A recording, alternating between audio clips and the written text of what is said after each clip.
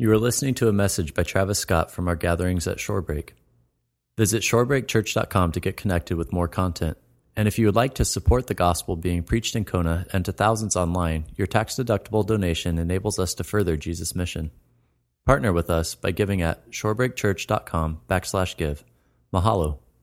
Well, aloha. Welcome to Shorebreak. We're so glad that you guys are joining with us this morning. If you have a Bible, turn to Titus chapter 3. Titus chapter 3, we are in our second to last message here in Titus. And as you guys are hopefully scrolling, making, sliding, however you have your Bible on your phone, you're making your way over to that. One thing for announcement, we are getting ready to launch into the Christmas season as a church. And so getting ready for Advent, looking forward to Jesus and celebrating his season and him wrapping himself in humanity. And so part of that is coming up in a couple weeks. We're going to be doing a small Christmas series. So it's going to be a little Christmas series on what we're calling Rejoice, Make Much of the King.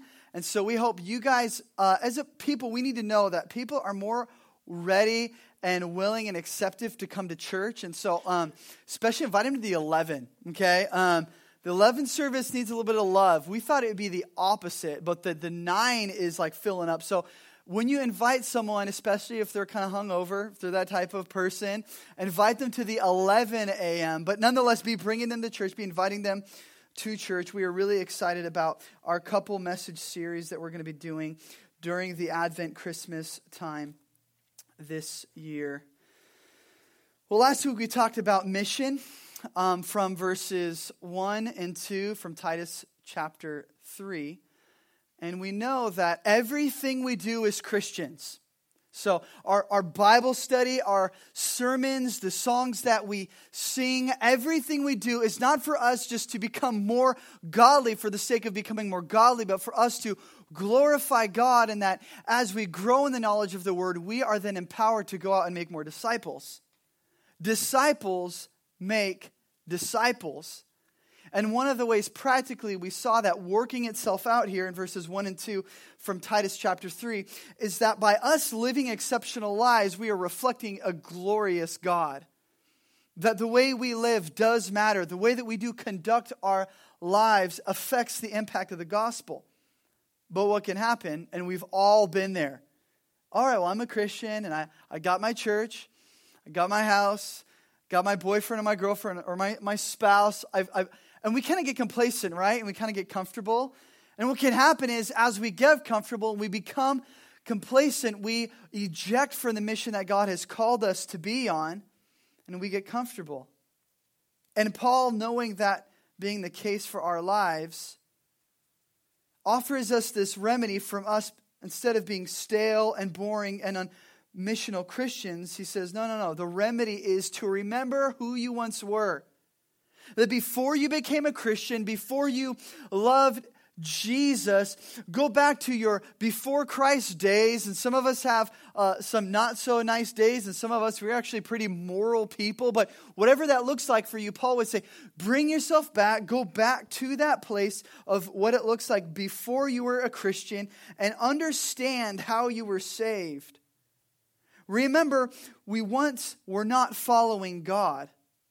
We were kind of doing our own thing.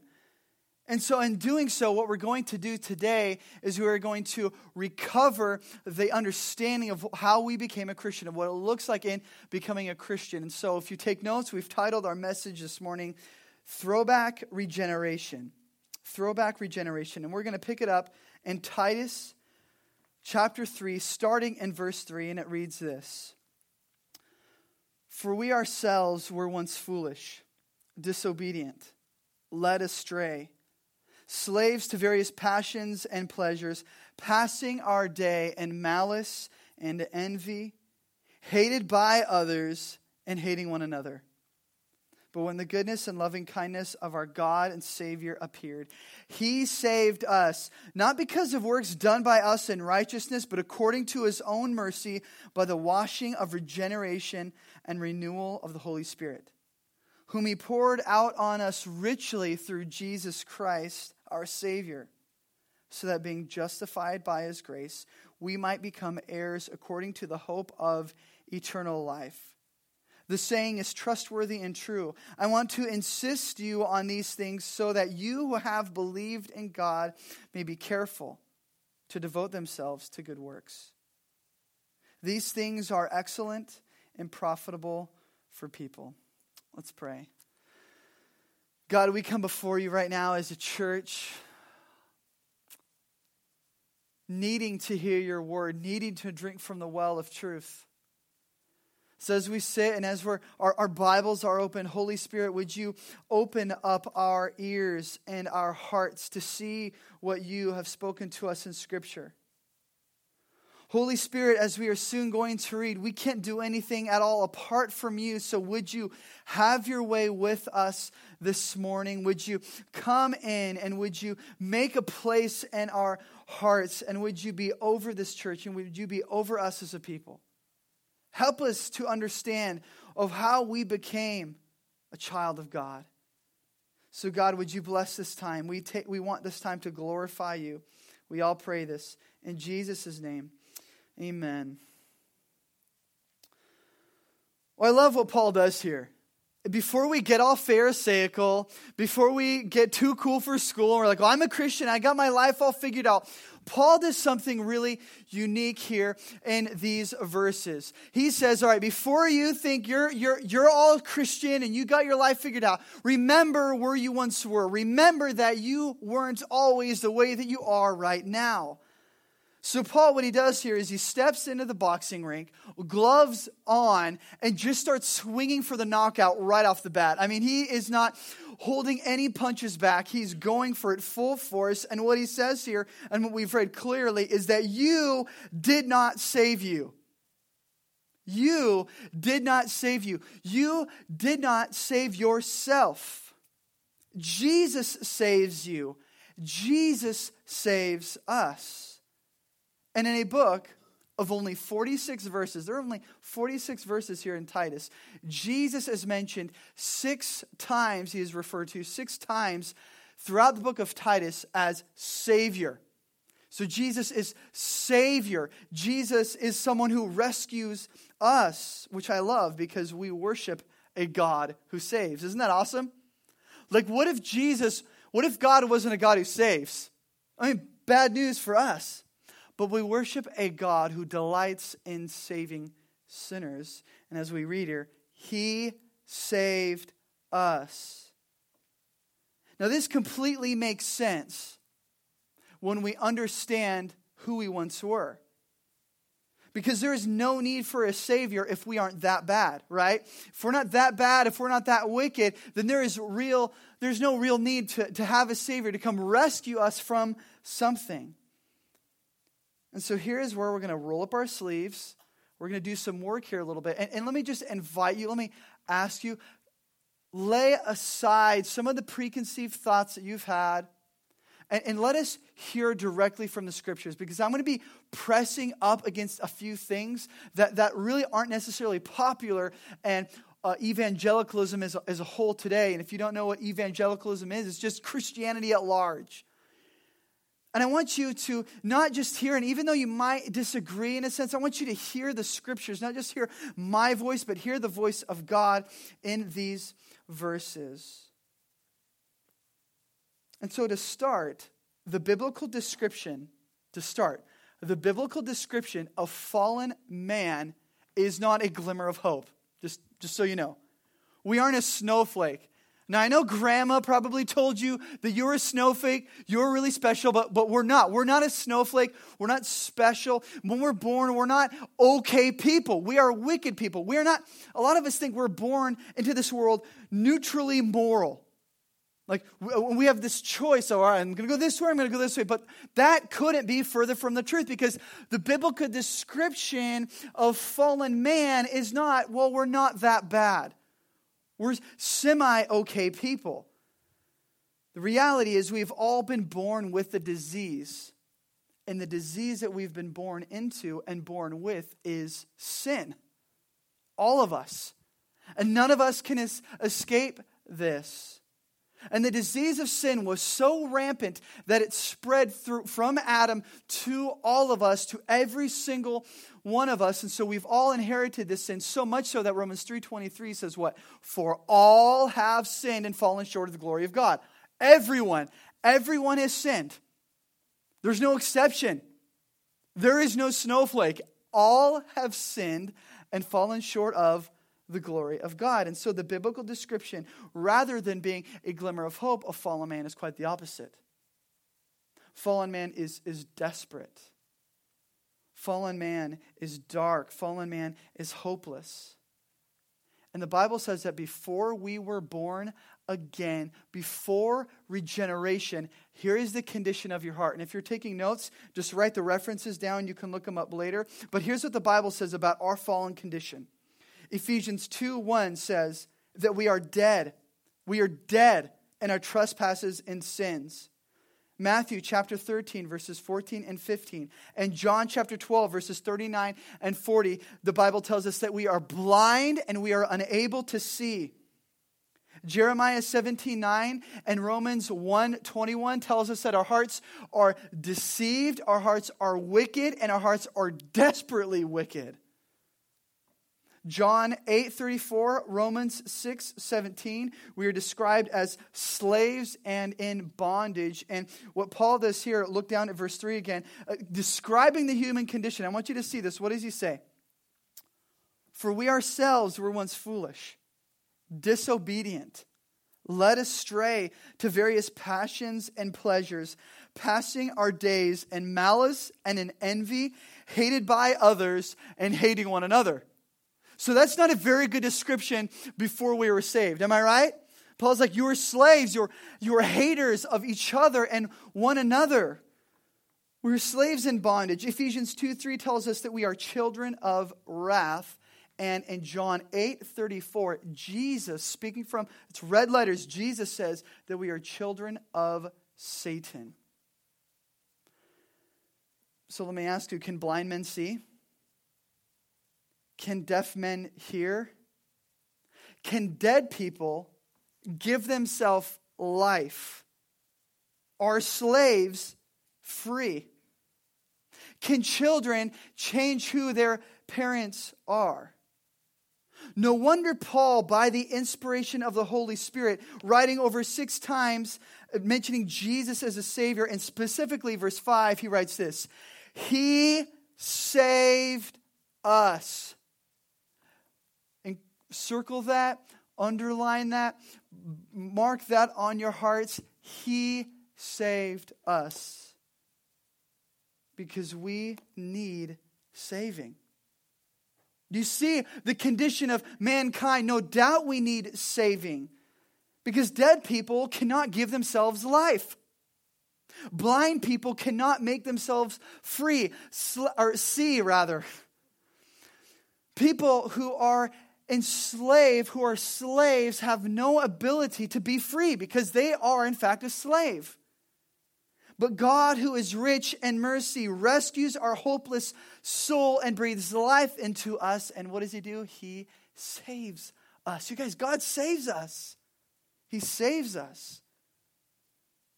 I love that we have a God who saves. And this idea is not, this doesn't just appear in Titus 3:5. This idea is woven throughout and is harmoniously seen throughout the Old and the New Testament. I can't help but think of Jonah, right? I mean, Jonah is that guy, he's gone through a lot in his life. So think about Jonah for a moment. Jonah is called by God and says, you need to go to Nineveh and preach the gospel. So what does Jonah do? Run the opposite way. He doesn't just kind of not go that way, but he runs the opposite way. And so what Jonah does in running the opposite way is, well, God's like, I'm going to send a storm. Because it's not happening, Jonah. So God sends a storm sovereignly. The boat is rocking, about to sink, and the guys are throwing stuff overboard. And Jonah's like, you know what? This is my fault. Just throw me overboard. So they throw Jonah overboard. Immediately lands in the sea. The storm is calm. And the guys must have been like, what is happening right now? Jonah might be thinking, hey, well, maybe you should throw me Can I come back, right? And so out of nowhere, a giant fish or whale or whatever you want to call it, that's not this conversation right now, swallows up Jonah. And Jonah's like, I'm going to die. I mean, if a giant whale came, or fish, whatever, swallowed you up, you're like, this is over. But he doesn't die, does he? So for 3 days, he is in the belly of the whale. And on the third day, the fish vomits him out on the shores near Nineveh. And what does he say in Jonah 2:9? Salvation is of the Lord. And it makes sense because when you continue to read throughout Jonah, Jonah goes and stands before a people who he hates, everyone else hates, the Ninevites, and he goes and stands before these wicked people. We don't have time to get into how messed up these people were. And he goes and proclaims reluctantly. Like I come up on Sunday morning and the other pastors that we've had, we are passionate about the gospel. Jonah's like, yeah, you guys are idiots. You're morons. You might want to repent because God's going to send fire down from heaven. And what do? Oh my gosh, we're wrong. We're sad. Look what we've done. And Jonah's like, are you kidding me? Those people? Salvation is of the Lord, Jonah 2:9. Psalm 3:8. Salvation belongs to the Lord. Blessings be on your people. Psalm 68 verse 20. Our God is a God of salvation, and to God the Lord belong deliverance from death. So even, hear me out, deliverance from death belongs to the Lord. 2 Timothy 1:9, speaking of God, who has saved us and called us with a holy calling, not according to our works, but according to his own purpose and grace, which was given us in Christ Jesus before the world began. Determined before the world began. Jesus in John 10 verse 28 says, I gave them eternal life. They will never perish, and no one will snatch them out of my hand. And in John 14 verse 6, Jesus speaking, what does he say? I am the way, the truth, and the life, and no one can go to the Father, no one can get to heaven, no one can be in paradise except through Jesus, except through him. So he saved us. He saves us, and salvation is a work of God. We have to understand that. We have to understand that. Salvation is a work of God, and God alone. Charles Spurgeon said this. Speaking of the same topic, we are to understand by this that the whole work of whereby men are saved from their natural estate of sin and ruin and are translated into the kingdom of God and made heirs of eternal happiness is of God and him only. For salvation is of the Lord. So it is the grace of God alone that saves us. And 1 Corinthians 1:15 also enlightens that truth that not only are we saved in the past, but we are continuously being saved by the grace of God. Now hear me out. There is a mystery. There is a splendor behind this all. Paul said we see through a glass dimly. But know this, the Bible makes it clear that salvation is the work of God and is not the work of ourselves. God needs no help with it. He makes no apology. God is going to do what God is going to do. And when it comes to salvation, God doesn't need counseling and God doesn't need guidance. In fact, before the sun was set ablaze, before the first star was thrown into the night, God had made a plan and a way for salvation. And guess what? He made the plan without us. He accomplished it apart from us, and he did it all throughout Jesus. And we had absolutely no say in it. He accomplished it alone. What does that mean then for us? God owes us nothing. God is not in debt to man. And we feel like today where we have an entitlement right, don't we? I mean, we feel entitled to everything. And if we don't get our way, we get upset because, well, man, I didn't get my way. And so I'm going to get frustrated. And so when we order the coffee and the coffee comes to us, we get angry. Or on Black Friday, I went and after kind of all the madness and I wanted to go get a phone. My phone's dying. I need the phone. People are like, they got like the brand new one and they just got the brand new one after they got the brand new one. It's like, my phone's old. It's ghetto. I need a new phone. And so I go up there and I get upset because I feel like I have an entitlement to get what I want. And that's how we are. We feel like we've created this culture of consumerism where it's about us. And what happens is we think, well, God is indebted to us. God owes us salvation. It's only fair. But God owes us nothing. God is not indebted to man. Isn't that what makes grace grace? Grace is God's unmerited favor. God doing his good will to those who do not deserve it. Grace is an unmerited gift. And he doesn't owe us salvation. He doesn't owe us eternal life. And I know that goes against what some of us believe in even here. But when we understand the condition of fallen man, that we are dead, that we are blind, that we cannot see, that apart from the grace of God, there's absolutely no hope from us, well, then it makes perfect sense. Listen, if we all got what we deserved, we want to talk about fair for a moment. We want to talk about justice for a moment. We deserve hell. We deserve the wrath of God because all have sinned and fallen short of the glory of God. No one is righteous, no, not even one. And listen, we don't want fair. You and I, we do not want fair. We want grace. Look at verse 4 with me in Titus chapter 3. This is what I love. So when the loving kindness of God our Savior appeared, he saved us. So it is it is God's loving kindness and goodness that saves us. And I love that God is, guys, we have such a good God. God is so, so kind. He is so incredibly loving. And I love the fact that he loves those who do not love him. That he has compassion to those who absolutely despise him, and that he shows kindness to us while we were still sinners. What type of God do we serve? So when we understand this, then the question is like, why are people saved, right? Why would God save anyone then if we all deserved hell? And here's what we need to see right now. You need to hear me on this. God saves people for his glory. Not because we're sweet. Not because we got a lot to bring to the table in Christianity. I just offended everyone in here, including myself. I know. God saves for his own glory. And you guys, there are countless and countless of... In fact, I'm going to challenge you this week. Go home. Grab your Bible. And look through everything that God does for his glory. I dare you. Go do it. Because this theme of God doing things for his glory is throughout the Bible.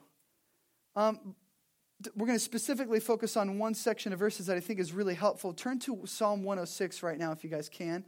Keep your finger in Titus. We're going to go back to Titus in just a few minutes. But Psalm 106... Go there, starting in verse 6, and we're going to read verses all the way to verse 12.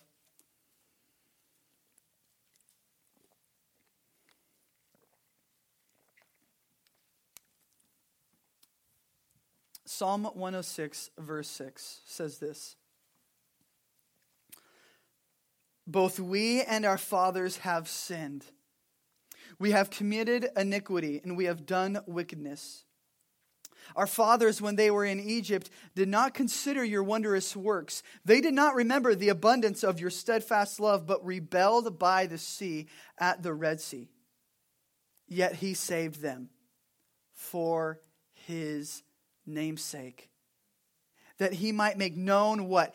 His mighty power. So he rebuked the sea and it became dry, and he led them through the deep as though it was desert. And so he saved them from the hand of the foe, and he redeemed them from the power of the enemy. And the waters covered their adversaries. Not one of them was left. Verse 12, then they believed his words and they sang praises. I love this story here for a moment because they're like, we have all sinned. We have committed iniquity. We have done wickedness. Even our fathers in Egypt did not consider your wondrous works. They weren't like worshiping God when Moses came along and it's like, all right, well, here we go, Pharaoh. Here are the plagues. They were rebelling against God. And so God comes to them in the midst of their rebellion and he offers a way out because they're enslaved. See the picture. They're enslaved. And so God is going to make a way. Notice this through what? The Red Sea. See the picture there that is unfolding?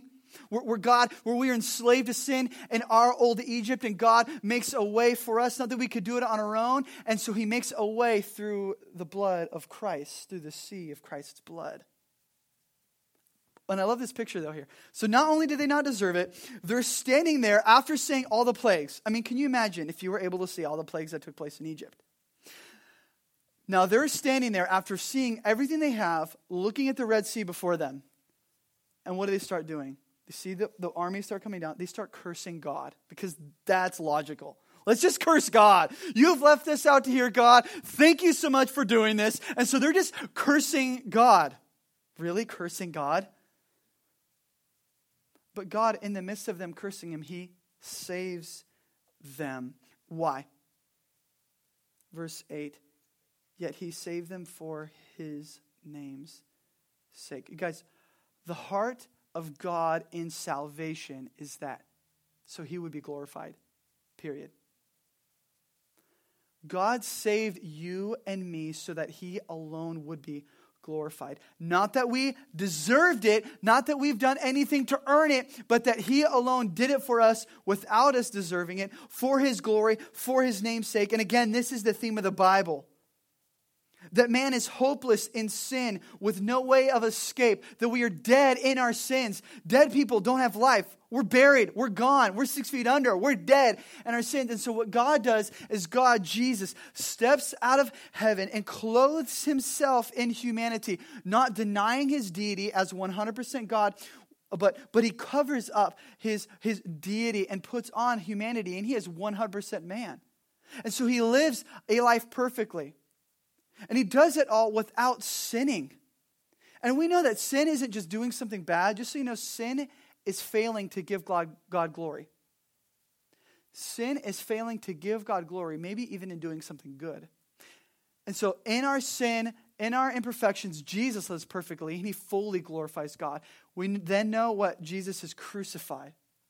Killed. On the third day, he arises again. He conquers death. He conquers sin. And in him, coming out of the grave and rising from death, he gives us his righteousness. He imputes righteousness to us. And then he in turn receives our punishment of sin, which he paid for 2,000 years ago on the cross. And it is finished. It is done. It is over with. So think about this story. Where are you and I in that story? God wrote the story without us. God made a way for salvation, and he didn't need us to counsel him his way through it. I mean, just for a moment, let's just pause for a second and look at some Old Testament characters. Abraham.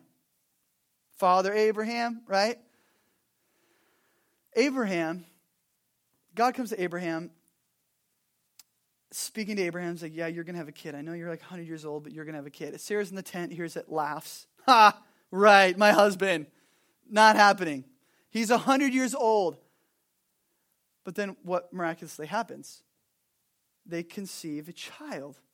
Now Abraham is like, yeah, man, I'm awesome. And look what I'm doing, man. I got this thing. And people are like, so what connection do you have? Like, how does that happen? How does a 100-year-old? Do you have a doctor? Can I get to? Who gets the glory for this? God's like, no, I get the glory for that, right?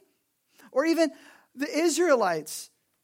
When they're there, standing at the sea, are they saying to the Egyptians, yeah, we're awesome, watch us part the Red Sea? No, they're cursing God. They are cursing God, like they're cussing out God. Why did you bring us out here? And so, the Egyptians, after they went through the Red Sea, they're like, we got that. See what we just did there? There's not like, Moses is like holding up the water, like, come on, hurry guys, go. Like, it's just all a work of God. So much so that that we are told in Psalm 106 that the ground was dry. They weren't even walking in mud. They were walking on dry ground. Or how about Rahab, who lived in Jericho? She's there. Word has gone viral about Israel and how they're coming and they're taking the land that God had set for them. And so Israel sends 2 spies into Jericho, and Rahab meets these 2 spies. And they're dialoguing back and forth. They're talking story, and what happens?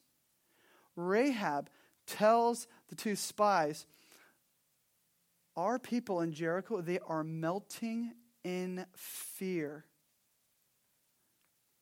Did she say because of the Israelites? No. Because of the Lord of the Israelites. Because of God. You see how God is about His glory. God is for God. God is about His own glory. And He's going to do what He is going to do. And the result of God saving His people, you have to see this. See the cadence here in Psalm 106. The result of God saving His people is in Psalm 106:12. Then they believed His words and they sang praise. Belief is the evidence of a rescued soul. A person that is saved by God responds to faith in God. So that if we would only believe in Him, if we would only believe the name of Jesus, we would be saved, right? John 3:16. That for God so loved the world that He gave His only Son, that whoever believes in Him, he would not perish, but he would have everlasting life. Now, let me ask you real quick here on that. That's a good verse, right? Can we all agree in here? That's like an amazing verse. That God so loved the world that... Yet, is that the only thing Jesus said there? Because you have to remember, after John 3:16, there's other verses. And then before John 3:16, there are other things that are happening there that reveal how loving God really is. So even though Jesus says, you must believe in me, and yet Jesus said just a couple verses later that we refuse to do so in John 3:19 and 20. You catch that? Jesus in John 3:19 and 20 has just said, you need to believe in me, but He says, but yet you refused to do so. Because why? We love our sin. Because we love our darkness. And our bondage, just know this, our bondage is a result of our own desires. Your bondage to sin, my bondage to sin, is the result of our own heart's desires. We are responsible because we have willfully rebelled against Jesus, and we are enslaved by our own self-worship. Now that is important to understand because it illuminates the vital doctrine of regeneration of which we read about in verse 5. Look down at verse 5 with me. He saved us, not because of works done by us in righteousness, but according to His own mercy, by the washing of regeneration and renewal of the Holy Spirit. So what do we know then? What does this tell us? Only a born-again Christian can believe in God.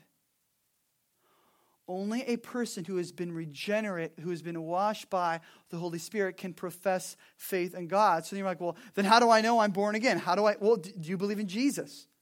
If you profess the name of the Lord, that means He saved you.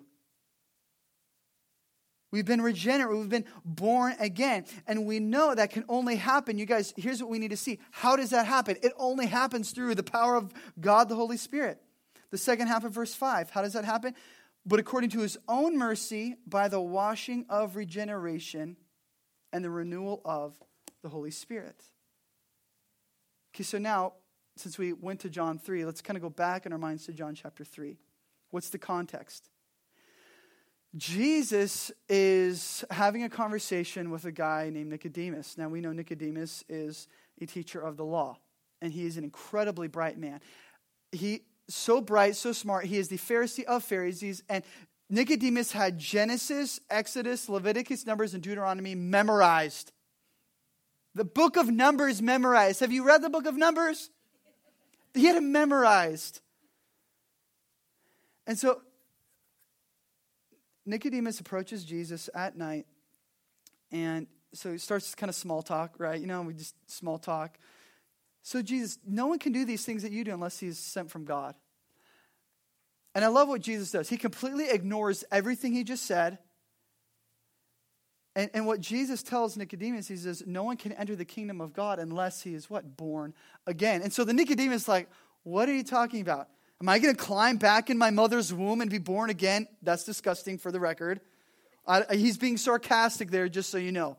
Nicodemus knows that Jesus is using this metaphor here of being born again. He's smart. He's intelligent. He's picking up on this metaphor. And so what Nicodemus is like, well, then how is someone going to be born again?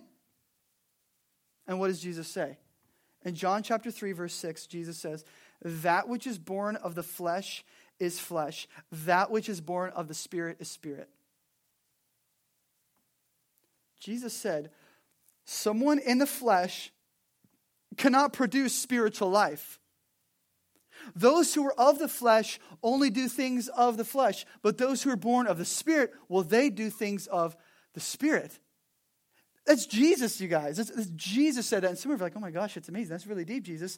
What does Jesus say in verse 7? Do not marvel that I said this to you. You must be born again. He's picking up on our hearts there. You must be born again. Okay, how does that happen? John 3:16 is the fruit of that. How does that happen? Again, John 3, the context, verse 8. The wind blows where it wishes, and you hear its sound, but you do not know where it comes from or where it goes. Students of the Bible, what is the wind symbolic of in the Holy and throughout the Scriptures? The Holy Spirit. Jesus says this, and so it is with everyone who was born of the Spirit. What does the Spirit do? The Spirit goes where it wishes. See, the reality of being born again is a work of God, the Holy Spirit. You guys, the very word born again literally means to be born from above. It doesn't say you're born from within. It doesn't mean you're born from these external circumstances. You are born from above. You are born again. In fact, that's what 1 Peter 1:3 says. Write this down. Check this out later. Blessed be the God and the Father of our Lord Jesus Christ, who, according to his great mercy, sound familiar? Has caused us to be born again. He has caused us to be born again to a living hope through the resurrection of Jesus Christ from the dead. Okay, so now did he do it? Did he save us because of anything we've done? Anything at all? Anything? Good or bad? No. No one is righteous. In fact, that's why in verse 5, notice this, he said, he saved us, not because of works done by us in righteousness.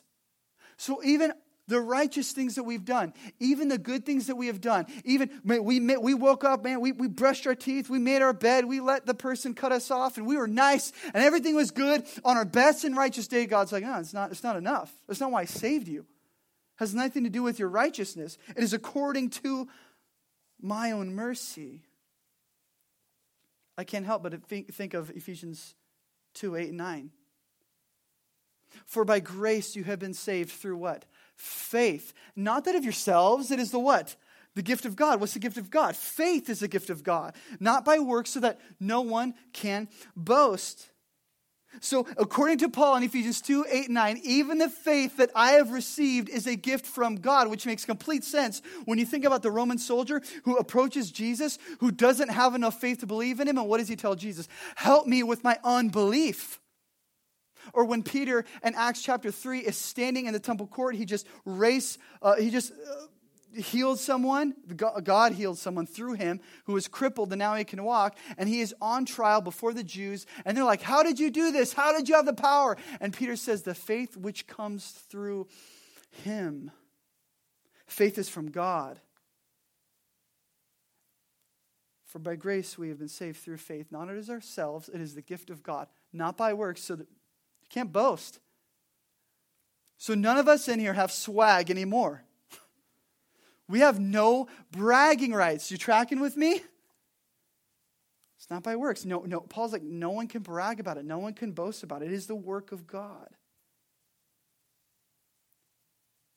God is so glorious that even in our own salvation, he receives all the glory. And we don't get to, there's no like commission. God, can I get 5%, 10% of the glory? No, I get the glory. Verse 6, we continue on and we read, whom he had poured out on us richly through Jesus Christ our Savior, so that being justified by his grace, it's a big word there, we have to pause there, justified by his grace. So we know that grace is unmerited favor, grace is undeserved gift, and so what God does is God gives us the grace, and in giving us grace we are justified. And justified means this, we have right standing before a perfect and holy God.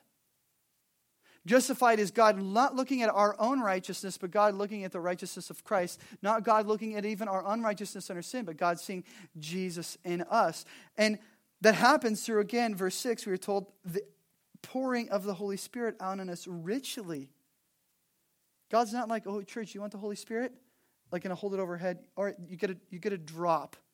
God's like, it's a waterfall. It is a tsunami. It is a swell of Holy Spirit that I'm richly pouring out upon you. And the result of that is justification by grace, that we might become heirs according to the hope of eternal life. You guys, we wait in hope of eternal life. We look forward to eternal life, not in hopelessness, but in hope. Through the Spirit of God. Paul knows we're going to have a hard time with all of these things that I've said. What does he say in verse 8? This saying is trustworthy and true. Paul, this is true. And I want to insist these things. And so Paul would have stood up before Titus would have received this letter from Paul. Titus would have stood before the church there in Crete, and he would have read this letter out to them. And Paul's like, Titus insists these things on the Christians in Crete. And so I am saying to you, I'm insisting these things to us, that this saying is trustworthy and true and worthy of full acceptance. Worthy of full acceptance. So that those who believe in God may be careful to devote themselves to good works. These things are excellent and profitable for people. This is awesome. Excellent. They are so beneficial. They are so important for us to understand. He says we'll do things for God. We were born again from God.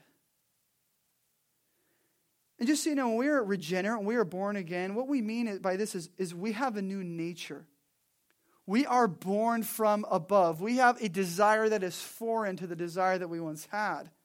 We are a new creation. In fact, when I was younger, I remember when I was early teens, even pre-teens a little bit, and early teens, I had a lot of teenage boys. Their desires are, rather off in certain areas, especially if they're unregenerate and born again. And one of mine was, me and some of my friends found a stash of Playboy magazines. And so we just thought, well, teenage boy, Playboy, okay. So we went out, not literally ran away from home, but we went away and went up into the hills, and we're just looking through these Playboys, and we enjoyed it. And then something happened. I was born again. I wasn't pursuing God, I was pursuing sin, but then I was born again. And all of a sudden, when all my friends went out, and I went with them, and I opened up a magazine. I got sick to my stomach, and I closed it, and I couldn't enjoy that anymore. My desire had changed. And so that's often what happened. What happens is we can't even enjoy the things we once did without feeling sick. And so, I grew up in the church. I grew up in the church, and I hated going to church. You know what I would do? I would grab the the tithe envelopes, and I would sit and I'd grab a pen or a pencil and just draw the entire time. And I must have gone through hundreds of tithe envelopes. And it's not because I was tithing. I was just trying to kill time because I hated going to church. Prayer used to be a chore. But then I was born again. And then all of a sudden, I loved going to church. You couldn't keep me out of church. I had to serve. I had to be part of the church. Tithe envelopes, I actually used them for the right reason. What a concept, right? When prayer was a chore before, I couldn't wait to pray. And I remember particularly, I couldn't wait to get home and just to pray on my own. See, when we are washed by the Holy Spirit, our old desires have passed away. And Paul would say, behold, all things have become new. Our new desires are to do work for God, as verse 8 tells us. Instead of us living for our own glory and worshiping ourselves, we now live for the glory of God. See, fallen people do what they want. Hear me out on this. Fallen people do what they want, and they have a choice to do that because that is their heart's desire. That is where their hearts take them. But God overcomes that desire and creates in them a new desire, which is fused with God's heart. See, I wasn't having to talk myself into change. You got to stop doing this stuff. You got to stop porn. You got to stop tithe envelope drawing. You got to stop all of these things. I was born from above. And you know what I did with all those magazines? When my friends and I went out again, I grabbed them all and I just chucked them. I'm not even kidding, off this cliff in this hill and for never to be found again. Now, the thing is I was regenerate. I was born again. I was born from above. I had new desires. None of my friends were born again yet. So they proceeded to chase me down. I started running as fast as I can. They chased me down and just beat the tar out of me. I'm not even kidding. Because they're like, what? And they literally says, Travis, what is wrong with you? I mean, there's not many teenage boys who would willingly just give up pornography. But when God the Holy Spirit comes, and you know it's true for your story, those of you who have been saved, all this and the things, the drugs, the alcohol, the worship of money, the worship of self, wanting power, all of a sudden, all of those things are disgusting. They taste nasty compared to the glory of God. Because our desires have been changed. We've been born again. I wasn't the same person. I was regenerate. And listen, if God can do that with someone like me, he can do that with someone like you. Or he can do that to those who you think, man, they're the most wicked people. They're the most far off people ever. Oh, yeah? Well, they're the perfect candidate then for God's grace to come and just wreck them for his glory. I just think of Paul, who wrote this letter to Titus. Paul's out to kill Christians. And yet God saves him. And I love who this letter and who these people are to reach out to. If you look at verse 12 of chapter 1, one of the Christians, a prophet of their own, said, Christians are always liars, evil beasts, lazy gluttons. It's like, preach the gospel to these people. These are the people who you need to be on mission for and reach. These are the people who need to be regenerate because their desires, they're enslaved, they're in bondage, they are blind, they are unable to see God apart from God the Holy Spirit, saving them. Which just goes to show this. Jesus loves you just as you are. That is true. But Jesus loves you too much to keep you where you are. He is going to bring you to himself. And so maybe even right now as we're talking, as we're sharing, Jesus is changing you. He is transforming you. He is renewing you. And he is bringing you to God the Father. That is all done through the Holy Spirit. When we become Christians, we have new life. We have new joy. Our life has a purpose now. We don't live for ourselves, but we live for God. And to be the Christian is the greatest thing. I take the worst day of being a Christian and the best day of enjoying sin in my past. Because God is gracious and glorious, and we serve a king and a God who delights in helping the helpless. And as Jesus has said to Nicodemus, you must be born again. So I believe Jesus is saying to you this morning, or those listening on podcasts later, you must be born again. You have to be born again. Do you believe in Jesus? The gospel demands repentance. The gospel demands confession of your sin. Ask God, the Holy Spirit, to come and to save you and open your eyes to the things that you're ensnared to and give you life in Jesus. Repent and turn to Jesus and love Jesus, and He will save you and He will transform you. Because, guys, we worship a good and glorious God. He is good. As verse 4 says, the goodness and the loving kindness of our God and Savior appeared. He saved us. So respond to Jesus saving you in faith. And even if you are a Christian, come to the throne of grace and dwell and enjoy the presence of God, not having to strive to earn favor from God because of your unrighteousness, but because God has given you the righteousness of Jesus and you are pure before Him. Let's pray. God, thank you for saving us. That before you created this world, you made a plan of redemption. Thank you that you've included us in this plan of redemption. Thank you, God, that you have caused us, as Peter said, to be born again. So, Holy Spirit of God, would you have your way with us? God, we know that your word says that you are faithful and just to cleanse those and to forgive those of all unrighteousness for those who confess their sin. And so, God, right now, in this moment, as a people, as we stand and as we sit in your presence, God, let us confess sin to you, Jesus, who are so beautiful. Cause us to be born again. Wash us through the power of your Holy Spirit. God, you love us. You are beautifully compassionate towards us undeserved people. Let us receive your grace and respond to the gospel in faith. Maybe even as the most seasoned Christian or as a new believer even this morning.